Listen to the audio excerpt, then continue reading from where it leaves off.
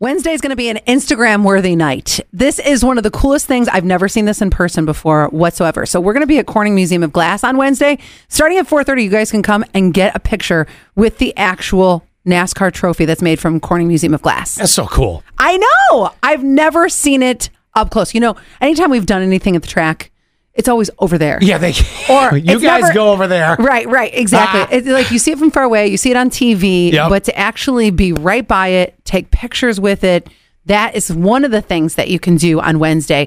They also have a lot of different displays that you're going to take pictures with. Martin Truex Jr.'s display, Rusty Wallace's display, which I always heard he was a big Seneca Lodge fan. Oh, no kidding. Mm-hmm. That he always comes to visit Seneca Lodge when he comes into town. Oh, that's cool. Mm-hmm. So vintage drivers like that, you can get pictures with their displays too. And we're about a month away from NASCAR weekends. So, and you know, it's been a while since we've had a display like this. I mean, the last time I can think of it was, you remember the old Bridge Street stuff when they used to do Race Fever? Yes. That's been gone for over a decade. Totally. So this is very cool. On top of that, Wednesday, starting at 4:30, you can see hot glass demonstrations, glass breaking demonstrations.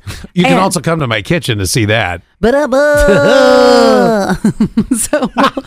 stupid. It really was. But no, this is going to be good. What, 4 to what time? 4:30 it's 4:30 to 7. Okay. Oh, that's perfect. Anyone is welcome. If you're a big Kenny Irwin Jr. fan, then you're going to want to be there for his car that you can stand next to and take pictures with. So we're all just getting ready for race weekend. This is pretty immersive. This is going to be good stuff. By the way, we were talking about the construction on 86, 6207. They gave me a bit of an update. Apparently, they are working on that bridge, the one that I was talking about on 86 over by, what was it, Cooper's Plains and out. Yep, and it feels like they've been working on it for years. And they said, well, it was a scheduled plan to bring it up to good condition.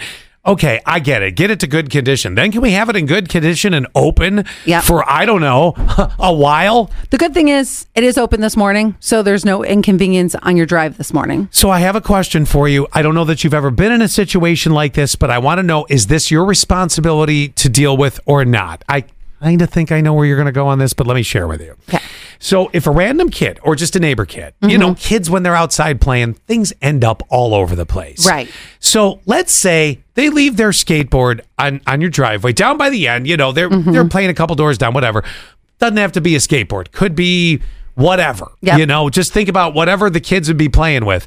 And you run over it because, you know, you're in your zone. You get in your car and you didn't realize it. Are you responsible to replace it, do you think? No. Okay, so responsible, no. What do you think the right thing to do would be? Go down and scold the parents for having their sloppy kids leave crap in your driveway. Give it back to them in pieces and be like, sorry about your luck, buddy. Oh, wow. Well, you're sweet.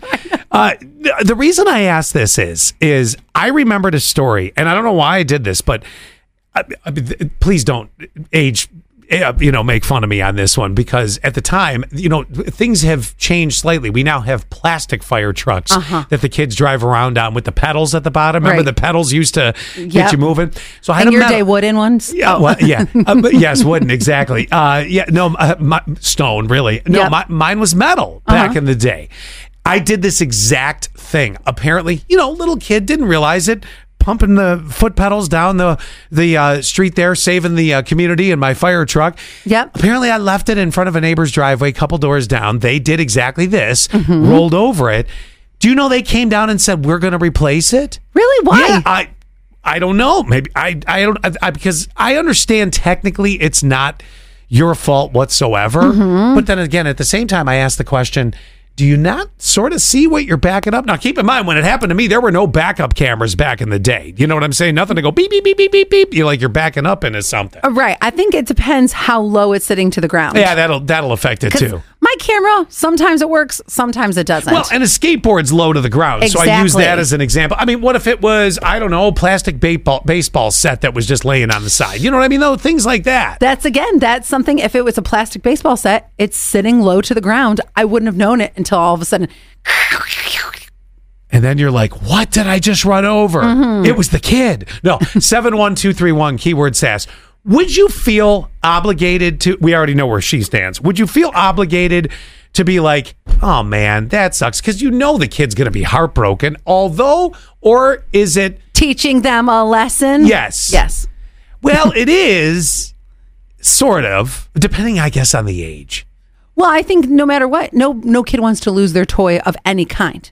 So if you lose your toy, and here's the reason why you lost your toy. Well, I mean, his parents can buy him a new toy if they want to. Here's Allie disciplining the entire neighborhood.